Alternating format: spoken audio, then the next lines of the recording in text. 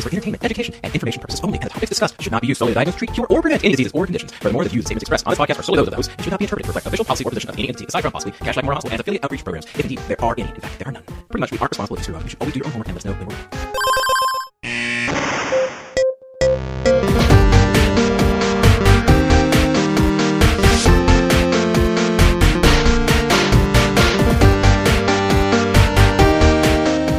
Welcome back to the Curbsiders. I'm here with two co-hosts. I will let them introduce themselves. Leah, are you here? I'm here. Hi, Matt. My name is Leah Witt, and I'm a new assistant clinical professor in geriatrics and pulmonary medicine at UCSF. I'm really excited to bring this episode to you. And you've been on shows. Before. I think you were involved in the COPD show and then the Gericiders episode, which was a very popular one. That's right, our spin-off, the Gericiders. And Shreya Trivedi, want to introduce yourself? Hey. Yep, I am now a general internal medicine fellow at NYU, and I have been super jazzed up for this episode for the last week. It's been keeping me going, so I'm super happy to be here. And we also I don't think I said super enough times. You could say it as many times as you want. And Nora Taranto is a chief medical student at the University of Chicago who is our producer for this episode. I'm not sure. Nora, are you still with us on the call? I am. Can you hear me okay? Yes. Thank you so much for all of the hard work and guests. You helping us with booking guests and all this stuff for this episode. So thank you. Of course. It's a pleasure. Stuart and Paul could not join us. We're recording at a different time than usual, but Shreya and Leah are going to be our fearless leaders for this one. Shreya and I might be less familiar voices to you, and that's because this week, the Curbsiders women have infiltrated the podcast to bring you a topic that we're really passionate about, gender disparity among physicians. Today, we'll be talking to an expert in these issues, Dr. Vinnie Arora from the University of Chicago. And don't fret, our male curbsider colleagues haven't disappeared. This is an issue that needs to be addressed by all of us. So we're going to start out by dissecting our own show and let you in on some of the conversations we've been having about gender parity on our podcast. And then we'll delve into a case of a Kashlak intern making her way in her early career. And we hope this first episode will be one of an ongoing series that'll address workforce gender issues, but we'll need your feedback. Our voices are not fully representative of the many challenges faced by not only women physicians, but also other underrepresented groups. So it's critical that we lift up all of those voices and we hear from you about your perspectives. Please contribute to our community through this conversation on social media about your experiences throughout the Curbsider audience. So let's get started. So I'm going to introduce our guest today. It's Dr. Vinnie Arora. She's an academic hospitalist and professor of medicine at the University of Chicago. There, she also serves as Assistant Dean for Scholarship and Discovery and as Director of GME Clinical Learning Environment, an exceptional example of a woman in medical leadership. Her interests include improving the learning environment for medical trainees and the quality, safety, and experience of care delivered to hospitalized adults. She's also a social media superstar and can be found tweeting at Future Docs. So first of all, Vinnie, thank you so much for joining us. We're so excited to have you.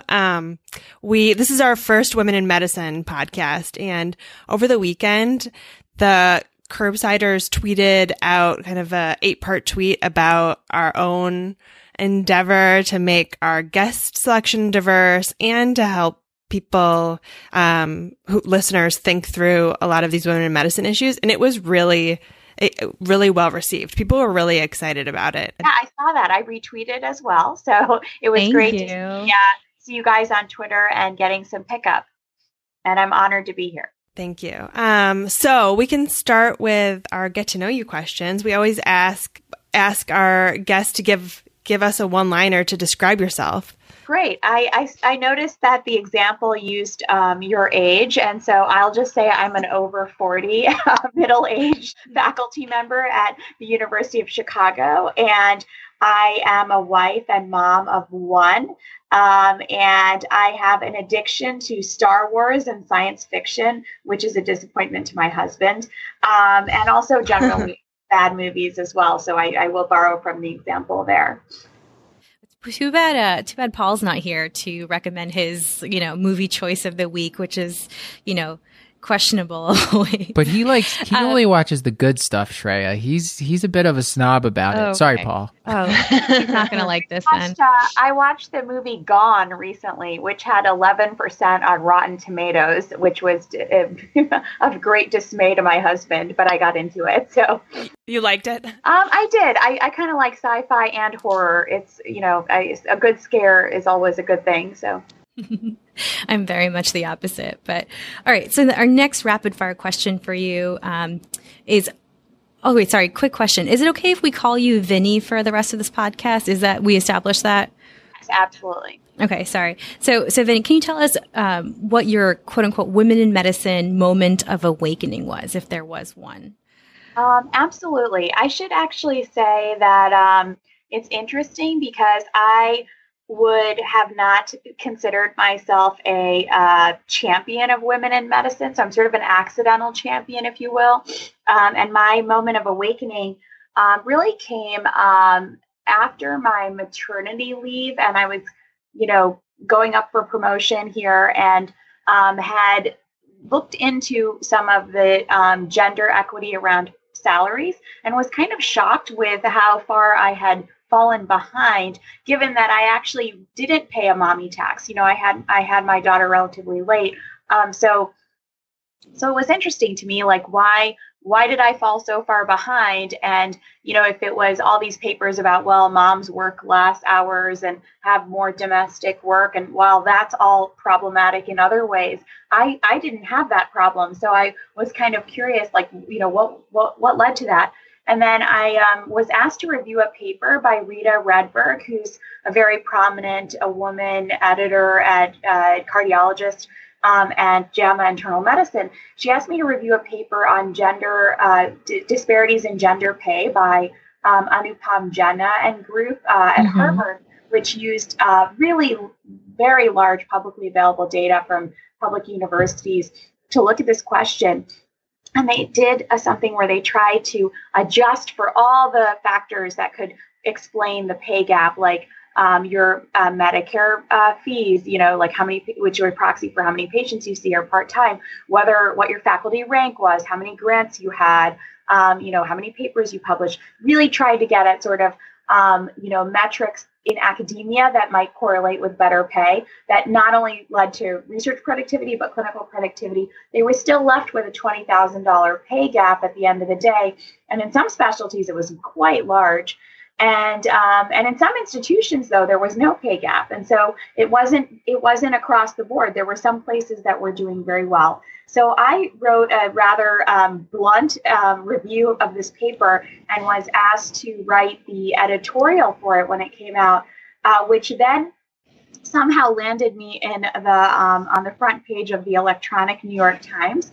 Nice. The co-authors of the paper that I commented on were all male, and so they were really looking for a female voice to amplify about this issue. And I think part of my awakening was that when I was reading the paper, it was like, well, this is me. I'm this faculty member that has all the grants and papers and, have achieved what I wanted to achieve, but I'm still falling behind. Why is that? And so in the paper, I posited a few reasons, including the idea of gender inequity based on the fact that there's this, there's always this issue about like, oh, do women not negotiate well, et cetera. That's sort of one issue. There's also this issue of just unconscious and implicit bias, which is that perhaps you think you can get away with paying women less. Or what's more interesting is that more of in an economical term, a statistical discrimination, which is based on somebody's outward appearance, which is, okay, you're a young woman. When you're negotiating, you're like, well, this person's probably going to go on and have kids, and so money may not be important to them. And so those are the kind of things I wrote about, which I think got a lot of attention. So that was really my moment of awakening in this space. I think this podcast is going to be my moment of awakening too. No, actually, mine would be on when I joined Twitter and started doing the show. People started to write us. Our first 13 shows, we had men as guests, and my first 2 co-hosts were both men, and that was not for lack of trying. It just that's the way that it turned out. And then listeners pointed it out to us, and so this is probably since like the first 6 months that we started the show, I have really been conscious about trying to get both women and men as guests for the show. And it's been, it's still been majority men. And that's sometimes when I would go to societies early on, we were just emailing societies and saying, hey, do you have a speaker for this topic? And a lot of the times they would recommend a man. And then a lot of times when I would reach out to people, if they were women, they may or for whatever reason would either not respond or just not end up doing the show. So I think we're becoming much more successful. And with this Twitter thing now, I mean, we have like hundreds of promising leads.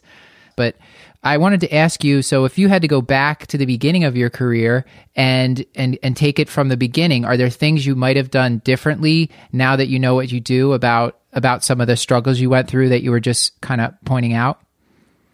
Yeah, I thought about this question a little bit, and I think that the advice I would have given my younger self, which sounds odd for people who know me, would be to be don't afraid to be bold. And I actually think that the reason that might be surprising is I think some people think I am fairly bold and speak what's on my mind. But I think that, there's always this, question of caution when it comes to your personal and professional life, and how is that going to merge together? And, I was a single chief resident, so I didn't get married until my mid-30s. And so I was always kind of like, cautious, like, well, do I take this big job, or do I make a move, or do I wait for my personal life to settle out? And when I think about those things, I don't think that those are the types of decisions I see young men be really thinking about. And so my advice to younger women now, and people who certainly remind me of myself, is don't afraid to be a risk taker and be bold, because in that early trajectory of your career, you can do it. It's a little bit later when you're cemented and grounded, and have a thriving career and family, to be as bold as you want to be, because you have other family responsibilities and things like that to tend to, as well as, it's a delicate dance of like, where are you going to live? How are you going to balance your life with a spouse who is also possibly likely has another career? So I think those early days, I look back and I think, was I as bold as I could have been? And did I take the biggest risks that I could have taken? And so that would be my one piece of advice for folks. I was wondering those questions as I was walking here, this delicate balance. So I genuinely appreciate hearing that advice. All right, let's switch gears to picks of the week. So my pick of the week, I can't remember if I mentioned this on the Joel Toff episode 88 podcast. It might have got cut out because that episode went way too long. But it's a Women in Medicine chat that happens on Sundays at 9 o'clock. It might actually be changed to 8 o'clock, but it's been a wonderful community of women from all walks of life in medicine and all levels of training, and incredibly supportive community. And I think something I didn't know I really needed until I experienced it. And so I definitely encourage you guys, it's both for men and women, to check it out on Sundays. Thanks, Shreya. My pick of the week, my pick of always is Beyonce and the Carters. Jay-Z and Beyonce just came out with a new album together. So I've been listening a lot to their album Everything Is Love, and my favorite song on the album is Boss. But that is not my pick of the week, because my favorite Beyonce song of all time is Flawless, which samples Chimamanda Adichie's TED Talk, We Should All Be Feminists. If you haven't listened to it, you should go listen to it. Some of my favorite lines are, we say to girls, you can have ambition, but not too much. You should aim to be successful, but not too successful. So listen to the song and then watch the whole TED Talk and be blown away and inspired. My pick of the week is actually an interesting conference that I'm going to be going to later this evening, which is called the Women of Impact. And the Women of Impact is a 501c3 organization that is really dedicated to promoting women leaders in healthcare in all sectors. And I was really fortunate to join this group 5 years ago at its inception. And so it's going to be great to be able to celebrate that anniversary as well as welcome some of the new members and sort of think about legacy and sort of what do we want to give back and how do we want to inspire the next generation of women leaders. My pick of the week is a TV show, the TV show that I think has made me laugh the hardest in probably the past couple years.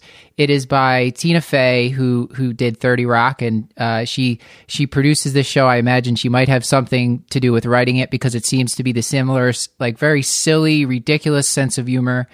So the Unbreakable Kimmy Schmidt is Ellie Kemper, she played Erin on The Office. And on this show, she's a woman who was recently released from a bunker where she was held prisoner with a couple other women for 15 years. And now she's like released into New York City, and she had never been there before. She was from like Indiana. And it's just a hilarious show. She lives in a sideways tugboat with her roommate who is obsessed with wearing capes, and it's a really fun show. Some of the funniest lines. I don't know how they think to write some of this stuff, but I highly recommend it. It's on Netflix. Awesome. All right, so let's get started with our case. Do you want to start, Treya? Yeah. So this week we're flipping the script. We're going to focus on our house staff at Kashlak Memorial, Dr. Beth Blackwell. Leah, take us away. All right. So Dr. Beth Blackwell, she just graduated with honors from Kashlak's super prestigious medical school, and it's her first month as an intern at Kashlak Memorial. She's exhausted from cardiology night float service, and she thought the most challenging part of her training would be the workload, but she's starting to notice an additional burden of gender-related issues, which she didn't notice much in medical school.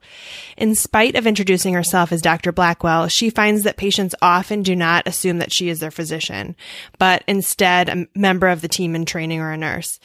In fact, she just ran her first code, and afterward the nurse asked her male third-year medical student if she was the code leader.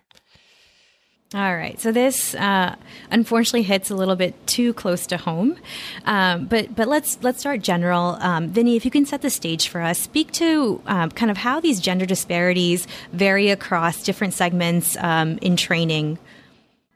Dr. Blackwell is definitely experiencing a common problem that women physicians do face, which is for whatever reason, patients and others in the healthcare workforce do not recognize women as doctors. And this literature is actually borne out in several studies, including one prominent study where they audited Grand Rounds videotapes and showed that when women Grand Round speakers are introduced, and clearly that's not an example of, oh, maybe this is a medical student. I mean, people know that the faculty member was invited for the Grand Rounds, but compared to male Grand Round speakers, female Grand Round speakers are often introduced by their first name, whereas male Grand Round speakers are often introduced with the doctor title. And so I think there's two things at work here, which is one is sort of the,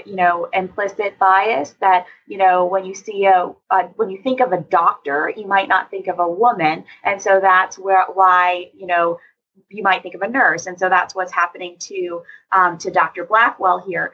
The second goes even further, though. The Grand Rounds example really highlights that even if you are invited and, you don't think of a Grand Rounds speaker, at a medical Grand Rounds, you think that person's a doctor. But even still, there's sort of these implicit judgments that are made. And I actually have seen this over and over again. After the paper, you notice things, and I'm like, wow, this is something that's very real. And so, so I think what she's struggling with is this tension of how do you advocate for yourself? And I definitely was this resident on cardiology when I went down to the ER. I was a third-year resident with my intern who's actually now a pulmonary critical care faculty at Penn, but he was an intern at the time, and the ED resident. Well, the ED attending who was male asked me, "What does your cardiology fellow think of the EKG?" And pointing at my intern. No. I of course was like, I don't care what he thinks. But I'll talk to him about it after, given that it was first cardiology rotation in the first week of August of his intern year. I respectfully corrected him and said, I will be communicating with my cardiology fellow, who's now actually a cardiologist and was a female over the phone. So this does happen. And sometimes you can make light of it. And that's what I did. I made light of the situation. Other times you have to really advocate for yourself and correct people. And there is a line there, because I think one of the things you struggle with is, as a female, you are aware that there are sort of gender lines around how people think you should behave, and sort of, women should be polite and sort of, more acquiescent and, not as confident. And so the challenge can be when you sometimes have to cross those lines to advocate for yourself. You can pay what's called a likability penalty, where, for women, especially as they grow into leaders and have to take on leadership positions and advocate for themselves, they do pay that likability penalty that men do not pay. And there's a lot of studies that show that. So I think the question is, how do you kind of finesse the line? And perhaps some of the things that can always be sort of like, how do you really establish a culture where this is not happening? And so this isn't going to be a one person against everybody. It's really going to be, how do you bring this issue to light with the chief residents, for example, at Kashlak, the program directors, and say, how can we do this? How can we make this better? How can we post our pictures? Make sure that people know that we're physicians. We want to be addressed as doctor. And so those are some system ways that we can elevate the conversation. So Dr. Blackwell is not in this alone, so to speak. Thank you. You talked a little bit in your moment of Women in Medicine Awakening that the awakening happened for you a little bit later in your career, not in medical school, not in residency. For me, it was not in medical school. It was when I became a resident, and had a situation just like Dr. Blackwell, where I ran a code, and at the end of the code, someone asked me, who was running the code? Was it the male resident that was standing next to me? And I was like, I spoke the entire time. I don't know how it could have been clearer. I wonder how you see, you're both a mentor to medical students and residents kind of throughout their career. And from your own personal experience, how do you see gender issues playing out differently in those different stages of training? Absolutely. There's actually a really interesting piece that is published in the Annals of Internal Medicine this week that describes a shout-out program in an internal medicine residency that, they were collecting shout-outs, so to speak, and about publications and scholarship and, just generally good things. And, it ended up being that 70% of the shout-outs or 80% were like male shout-outs for various things. Even though women were publishing, women were not telling anybody what they had done. And that got a lot of attention on Twitter, and I was really very, I read it, and actually I was like, wow, this is really stunning, because this is happening so early in training, but this carries with you as a faculty, which is, if you don't start advertising and start advocating for yourself, who's going to know that you won an award or got a grant as a faculty? And a lot of times I see women, they rely on the system to just figure it out. Oh, why didn't my section chief congratulate me about this thing? Well, they didn't know, but probably another colleague who, because of just differences in personality, a man might have mentioned that, I got an email. Thank you for supporting me for this letter. I got this opportunity. So one of the things that I've advised people I mentor is to be vocal about, when certain things happen in your life that people need to know about. And if it feels awkward to advertise your own accomplishments, because that does kind of cross the line with self-promotion, what you can do is create a group of peers. And this can happen early with your colleagues in residency, so that, for example, I have a very close friend here. And so if something happened to me, I'd be like, my friend who's my office suite mate, Jeannie Farnan, I'd be like, Jeannie, I got this thing. And she'd be like, amazing. So she would then send out the email to my section chief. She's not even in my section. My second chief would then send out the email to other people. And so the key is there's ways to really get the word out so people know that you are doing well and you are succeeding, because I think the general sense is that unless people hear from you, nothing's happening in your life. And so sometimes you need to advocate for yourself especially early in your career, to let people know, I got an early win, I'm doing fine, I got an abstract accepted. And you can't rely on the usual channels of information to carry to your leaders. And so that goes as well as when you're younger as well in training.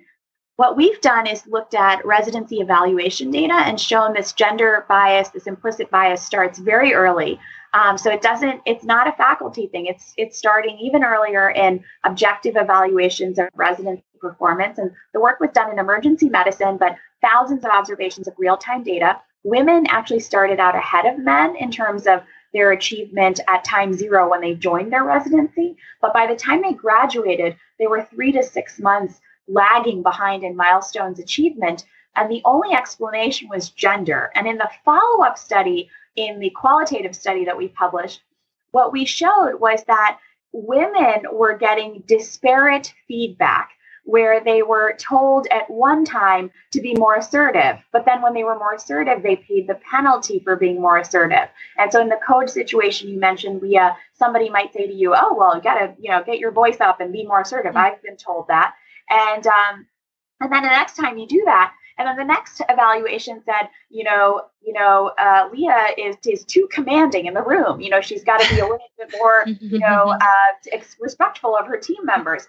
And so that's the disparate feedback that women are receiving when they're trying to live up to their role of a team leader, whereas men are often given coaching advice, where it's like, great job, but here's how you could have done better. Look forward to next time. And so literally these are the quotes that we're seeing women and men are getting. And what's interesting is they're getting them from both women and men. So it's not that, being a woman, faculty guards against this bias, but you sort of have had to pay this penalty and you pay it forward, so to speak. So I think one of the things we really have to do to help advise women, trainees especially, is to be cognizant of the fact that these biases are at play, and that they need to really ask for feedback much earlier, make sure that they are in line. But this isn't just going to be a trainee problem.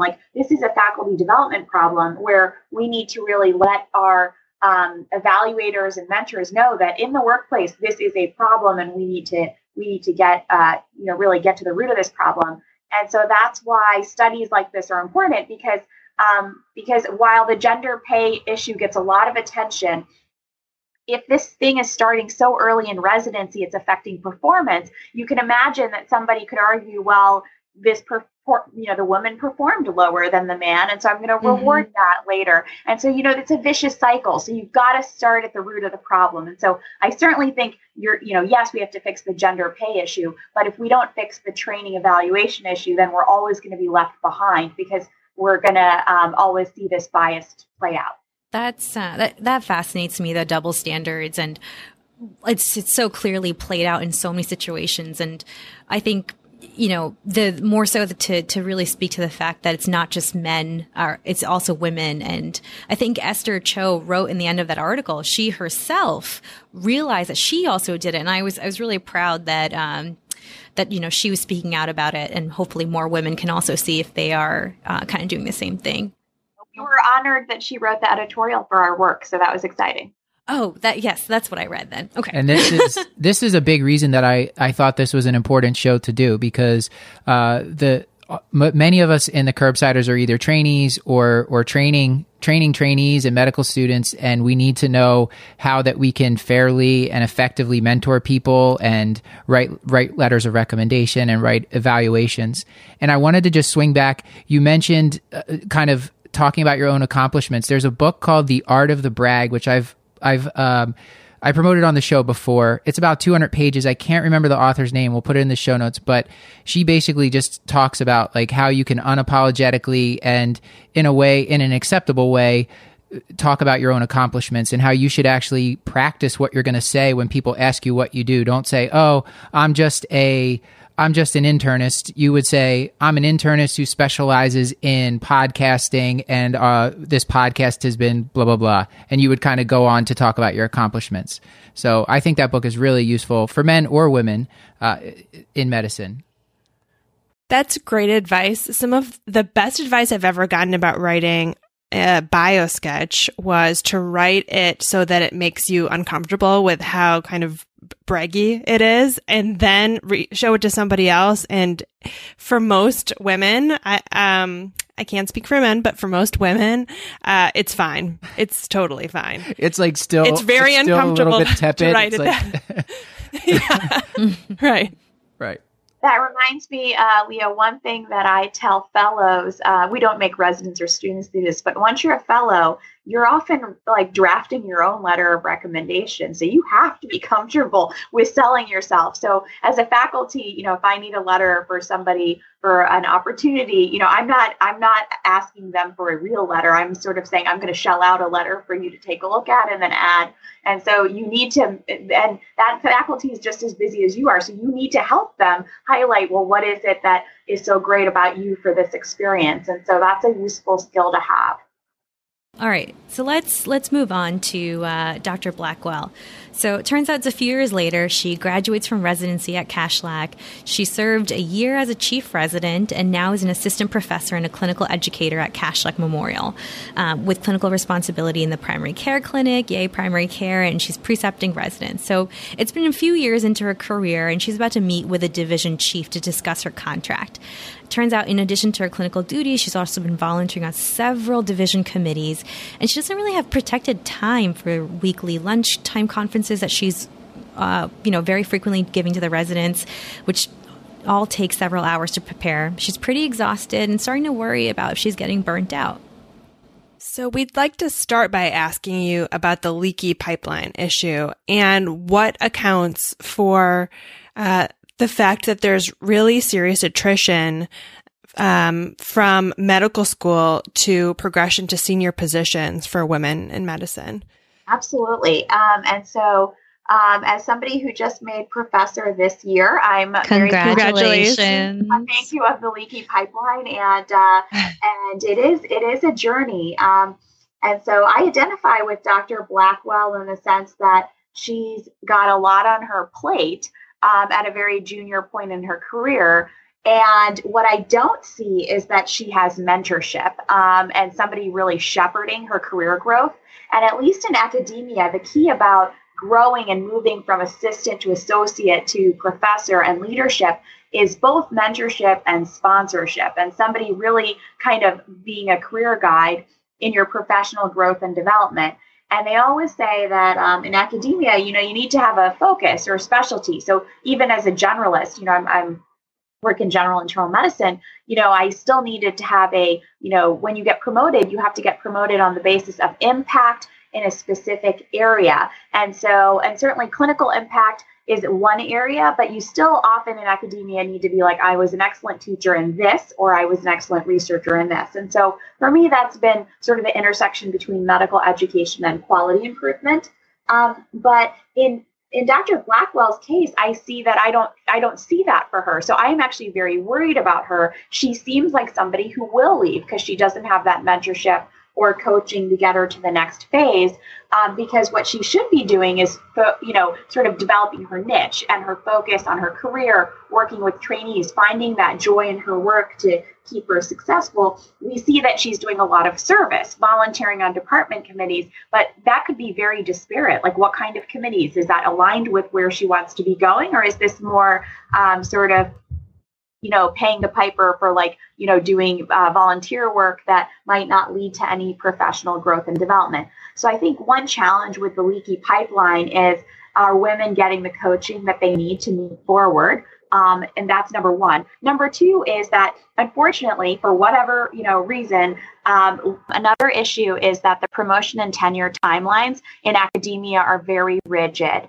and they're not flexible, and they happen to overlap with women's childbearing years. And nobody seems to want to talk about this, but I feel like, we need to just get this elephant in the room out there, which is that, there's no good time to have children. And if women want to have children, do you have them during residency? Do you have them during fellowship? And obviously, some people are not married at that time and don't have partners. And then, we see a lot of women starting families in their early faculty days. And that can be a real recipe for burnout unless they are plugged in with a mentor and a coach who understands that they're going to need to focus their time very strategically in projects that are going to go well, that are going to advance their career. And so I think that's a challenge that women face. I've seen a woman and a man, both with, researched K awards. The woman had 3 kids. The man did not. The man had a wife, who had kids, but is either is in medicine or not. The man's going to be ready for promotion faster because he's going to get his stuff out there. He's going to be able to travel. I mean, there's just the physical demands of taking time off, is going to sort of change your timeline a little bit on your accomplishments. And I am really sad that people don't talk about this more often. This is something that is not encouraged. People don't encourage talking about it because they're almost afraid to talk about it. When in fact, this is actually one of the reasons why women leave the academic workforce, is that they don't see role models who can make it happen, both professionally and personally, or they don't think that they have the support from their leaders to make it happen. So even something as small as a 5 p.m. meeting or a 7 a.m. meeting, which actually ends up being sometimes, there's an urgent departmental meeting and it has to be at that time, or, if you're not there, people question, are you very engaged? Those things tend to be no big deal, just come in a little bit early. After you have kids, it's sort of this delicate dance orchestra to be like, how am I going to patch together the coverage? And as a physician, you're already balancing your clinical duties, and you're probably already overtaxing the childcare options that you have. And so urgent childcare for a 5 p.m. meeting becomes an issue. And I've seen that handled in many different ways, but I highlight that because I think this is about a culture, which is, can you make it work for women who have kids? If you can make this work for women who have kids, you have a positive culture for everybody. Because the truth of the matter is, it's not just a woman issue, right? I mean, I'm traveling to go to DC later today at night. My husband's going to be on the docket for the next 2 days with our daughter, and so it's got to work out for him. And so in today's dual career marriage workforce, as well as when we think about work-life balance, we shouldn't think it's just a female problem, right? It's really about everybody who supports the family. And so one thing we need to be cautious about is, when does work start? When does work end? And, I've been seeing people actually get better. I've seen emails on the weekend that now say, don't feel the need to respond to me. This is FYI only. And so those are nice, because even if you're checking your phone while you're at your daughter's swim practice, you're not like, oh my God, I have to now go into my Word document and draft an email that's informed. So I'm starting to see the culture change around work-life balance, and that will improve life for not only women but also men, and that will restore our joy in work, because we know that's a huge problem that I know you guys have talked about before. Mm-hmm. Vinny, so you mentioned a little bit about coaching, sponsorship, mentorship. Could you define those for us and parse them out a little bit, and then talk a little bit about what women need for career advancement and how kind of different people can fill those different roles? Absolutely. So we authored a paper in JAMA Internal Medicine with Sanjay Saint and Vineet Chopra from Michigan, who've been authoring quite a bit on mentoring. And so in response to the question, a mentor is really somebody who's responsible for your overall career and growth development along your career. So that's a longitudinal relationship. A coach is somebody who's really helping you with one aspect of your career. So think maybe they're helping you on a presentation and how to give a national presentation, or perhaps you have a question about how to negotiate your first contract, and you go meet with somebody to be like, I heard you're really effective at this, and so those would be somebody who you would call a coach, more of a one-time or two-time relationship, not a long-term relationship. And then there's a sponsor. A sponsor is more a visible leader in your organization who's basically putting you up for opportunities. And so not everybody can be a sponsor. Sponsors particularly have national visibility. They sort of are in the room where it happens, where, agendas are set for national meetings, and they'll be like, hey, I have a great person for this. And they're going to then sponsor you for that. And so a funny story about this paper is actually that my chairman here had identified me as somebody who had the metrics to join the American Society of Clinical Investigation, which is a national honor society for physician researchers that inducts physician researchers every year. And so it has 3,000 scientists in it. And so they were like, Vinny, we think that you could make this society. And I was like, okay, I'm not sure, but let me think about it. And I took a look at the application, and he said the first thing you need is a sponsor, and you need a sponsor outside of this organization. So I looked at the list and I identified, and not being a basic science researcher, which this organization is more tipped towards, I looked for people in my field in hospital medicine and in health outcomes research who I had known who were very positive people in my life. And I identified Sanjay Sain at the University of Michigan as a member. And so I actually reached out to him on behalf of my institution and said, Sanjay, I know that this is something you do. Would you be comfortable being a strong primary sponsor for me for this opportunity? And he wrote back that he would love to. And so one exciting thing was that he not only sponsored me, but he sponsored another female researcher, Reshma Jagsi. And we were able to have dinner with Sanjay, and we were both emerging female leaders. And so that was just lovely. And he really just did a wonderful job. And later disclosed to me that he has nominated many women. And it was like just a pleasure to work with him. And so then he actually said, hey, I have another opportunity for you.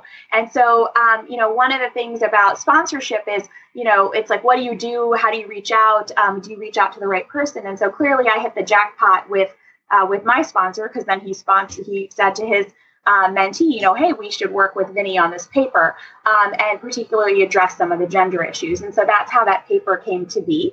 And the reason that I take an interest in sponsorship is actually it's Reshma's study that I was a subject in that looked at NIH-K awardees and their sponsorship opportunities, not their publication record or things like that, but were women compared to men, were they being sponsored for national study sections, editorial boards, grand round speaking. And it turned out there was a big sponsorship gap. All of these K awardees have mentors, right? You need a mentor to get a career development award from the NIH. But the gap was that they didn't have sponsorship. And so that's really what led me to think a little bit more about the need to really delineate who your sponsors are and be very active cultivating sponsors in your career so that you can actually elevate and get to the next level, if you will.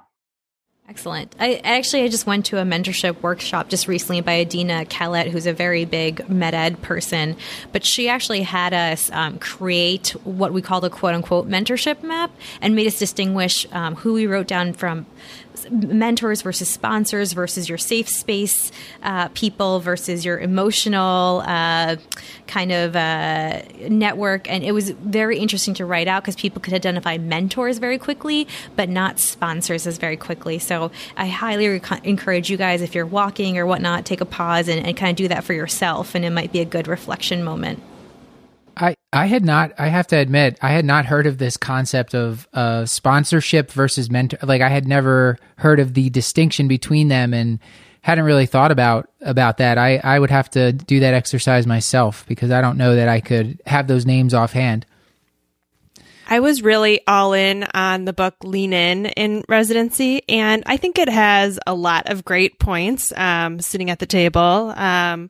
But it does put a lot of the burden on the woman who's kind of trying to advance her career. And there's this notion that, you need to lean in, you need to try harder, and learning about sponsorship really opened my eyes because it's making connections with people who have power and influence that can help connect you with opportunities you wouldn't even know about.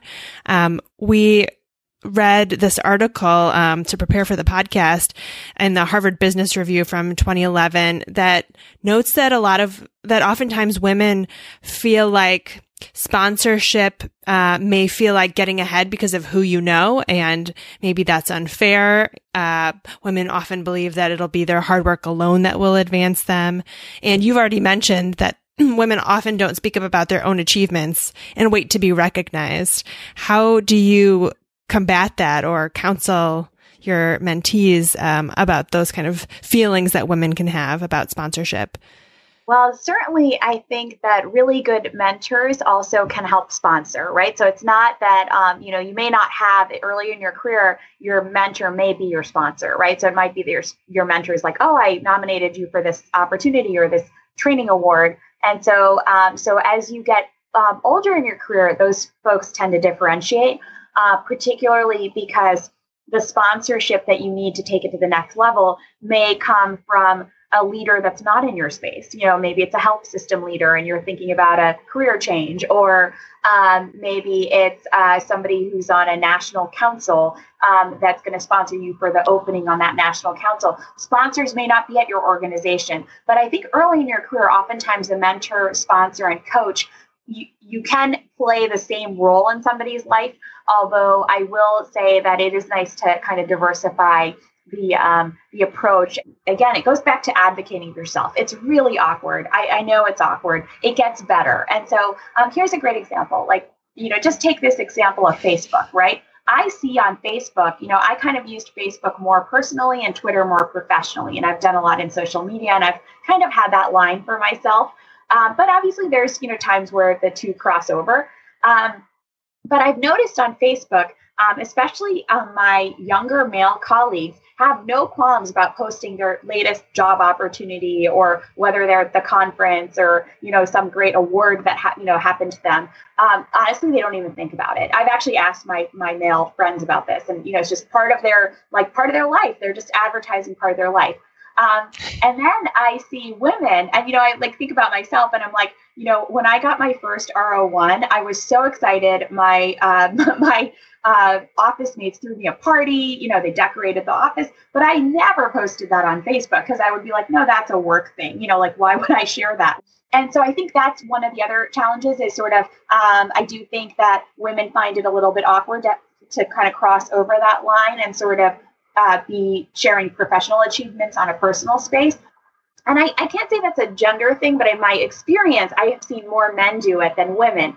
Having said that, then I've talked to other women, friends of mine, and they're like, Vinny, how come you didn't post this on Facebook that this happened? And I was like, I don't know. Why would anyone be interested? And what you realize is that's really your family. It's your community and your family. And so I started to try it out. And, it sounds odd at first, but I posted that I posted that I was inducted into ASCII with a picture of Sanjay Saint and, all of the other folks that got inducted, including Reshma.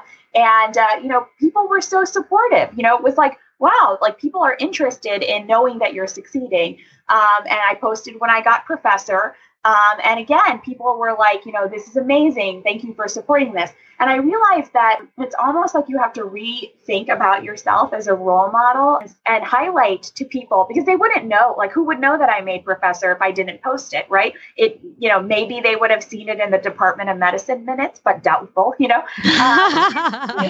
Who reads? So, right. So it's sort of like, what you realize is that social currency is very important, and highlighting your achievements is just as important to your friends and family. And I see this with my husband. My husband is the first to tell his parents or our family is like, oh, I'll be, I've got a press mention in the New York Times. And I was like, I don't even like tell anybody that happens, And so, why is that? Well, I sort of feel like people will read it and they'll find out. But again, it's really, being more, not thinking of it as like a self-promotional item, but it's like, I think you care about me and this is important to me. So I'm sharing this with you because I think this is something that you would want to know about. And so when you start thinking about it that way, it's very easy then to share things and just let people know, like, I'm honored to receive this, or this was a great thing that happened and I want to share it with you. It's changed the way that I approach some of my social posting, but I highlight that to say that again, if you do not advocate for yourself, nobody's going to know. And there's always the friends, and I always have friends who are able to highlight accomplishments. And I certainly do the same. Like if my friends get an accomplishment, I will blast that out to everybody. But at the end of the day, really about networking, it is putting your best foot forward. And I have learned most about this from my friends in business. And so a really good friend of mine, had her own business, sold it. She's, done very well. And she's a networker, and she's able to very concisely highlight her expertise and her leadership ability in a short conversation with somebody, because she has to be in the business of sales and of selling this marketing and selling herself as a brand, because that she is the company. I mean, she's the CEO. So I think that in medicine, we often don't value these types of career building and networking skills that are valued in the business community and honestly in every other industry. And that's something we need to be much more upfront about, because I think that being able to really pitch yourself and your worth in a short amount of time is a very valuable skill, because it not only highlights that you have focus, but it also highlights that you understand your goals and your impact. And so when we think about those women going up the leaky pipeline, a lot of it is, in the opportunity that they had to talk with their chairman in the elevator or their chairwoman, did they say the right thing? When people say, how are you? Did they say, great, I just got a new grant, everything's going well? Or did they just be like, oh, I'm okay. How are you? That's a good Let's example. focus the conversation on you instead. You're right. That's a great example. And so, I think that very successful people in the business community look at their opportunities to be like, how can I leverage my network? And that is just not a mindset that we have cultivated in medicine, in academia, which is particularly important given when you go up for promotion, they solicit 15 letters from national experts to be like, do you know this person and are you familiar with their work? And so obviously having that network is going to help carry. This is a related topic. So we've sort of talked about promoting yourself. And part of what we wanted to accomplish with this episode is talking about how can we advocate for our trainees. So we wanted some concrete examples. So for me, when I'm writing letters for medical students and residents, what are some concrete steps I can take to make sure that I'm not undercutting anybody? That is a great question. And particularly when you write letters, I think it's important to think about the person as their competence as well as their skill for the specific position they're going for. And one of the things that can be sort of a pitfall is thinking about sort of general flowery prose. And, they've done studies to show that, women and men have different words in their letters. Men are confident leaders. Women tend to be more team players, go with the flow, nice, So you want to be careful about anything that's too subjective. And I would say call out examples, just be like, I was very impressed with this trainee who took a leadership position with this patient or who was able to present at this conference. So really make it more about the behaviors and less about the general perceptions of somebody, because that will get rid of the implicit bias, because you're actually talking about experiences that you've witnessed. You've witnessed this, this trainee have commanding presence at a leadership conference, or, give an authentic and well-informed presentation. And so if it's more about the work and less about the person, you're going to be able to really advocate for that person well. So, just some summary take-home points in this area of really mentoring women and being a woman and being mentored and coached are, I would not assume that anybody is your mentor. I would definitely make sure you have a defined mentor and a relationship with that person, and that they have your back. The other thing I would think about is, don't sink all your eggs in one basket. And so, everybody has a different agenda. And so it might be that your mentor is like, I'm really focused on your research career. And you may be like, well, I'm doing research now, but I'm really thinking about leadership later. So that's when you're like, well, do I get a coach or a sponsor to think about, well, I'm really interested in leadership. How can I go to a leadership conference or get some experience in that area? And so I think diversifying your deck is really important. And then also keep in mind that, there are rules of etiquette around mentoring and being a good mentee. And so, I have people who come and say, will you be my mentor? And I'm like, okay, yeah, this sounds great. And then they fall off the grid and they never talk with me again. And then they say, well, you're so busy and I feel bad emailing you. And I'm like, you know what? I signed up and I'm on the docket for you. And of all the emails I get, I want to hear from you. And so, one of the things to keep in mind is that you get what you put in, and so if you're a mentee, you really want to help that you're aligned with your mentor and figure out how is it you can get the best advice from your mentor and do collaborative work together so that you're not really thinking about this as like, I can't talk to my mentor. They're never around. So I will say there's a wonderful set of papers on mentor and mentee malpractice that actually Sanjay Saint and Vineet Chopra have authored. And they're humorous and they really get at the key problem, which is a communication problem. How do you make sure you're aligned and set expectations around mentoring? And that's and it's even more important with gender issues because, perhaps you have a male mentor. It's not uncommon to have a male mentor as a female mentee. And maybe you need somebody else on your team to address those work-life balance issues because that's not going to come from your mentor. So that's going to be a coach who's maybe your section chief or another prominent woman, a dean in the medical school, somebody else who can actually advise you on these issues. How do you advocate for your salary? So that's where I think coaching really comes in, where you don't necessarily need them at all times, but you need them at those pivotal transition points to be like, how can I get from point A to point B?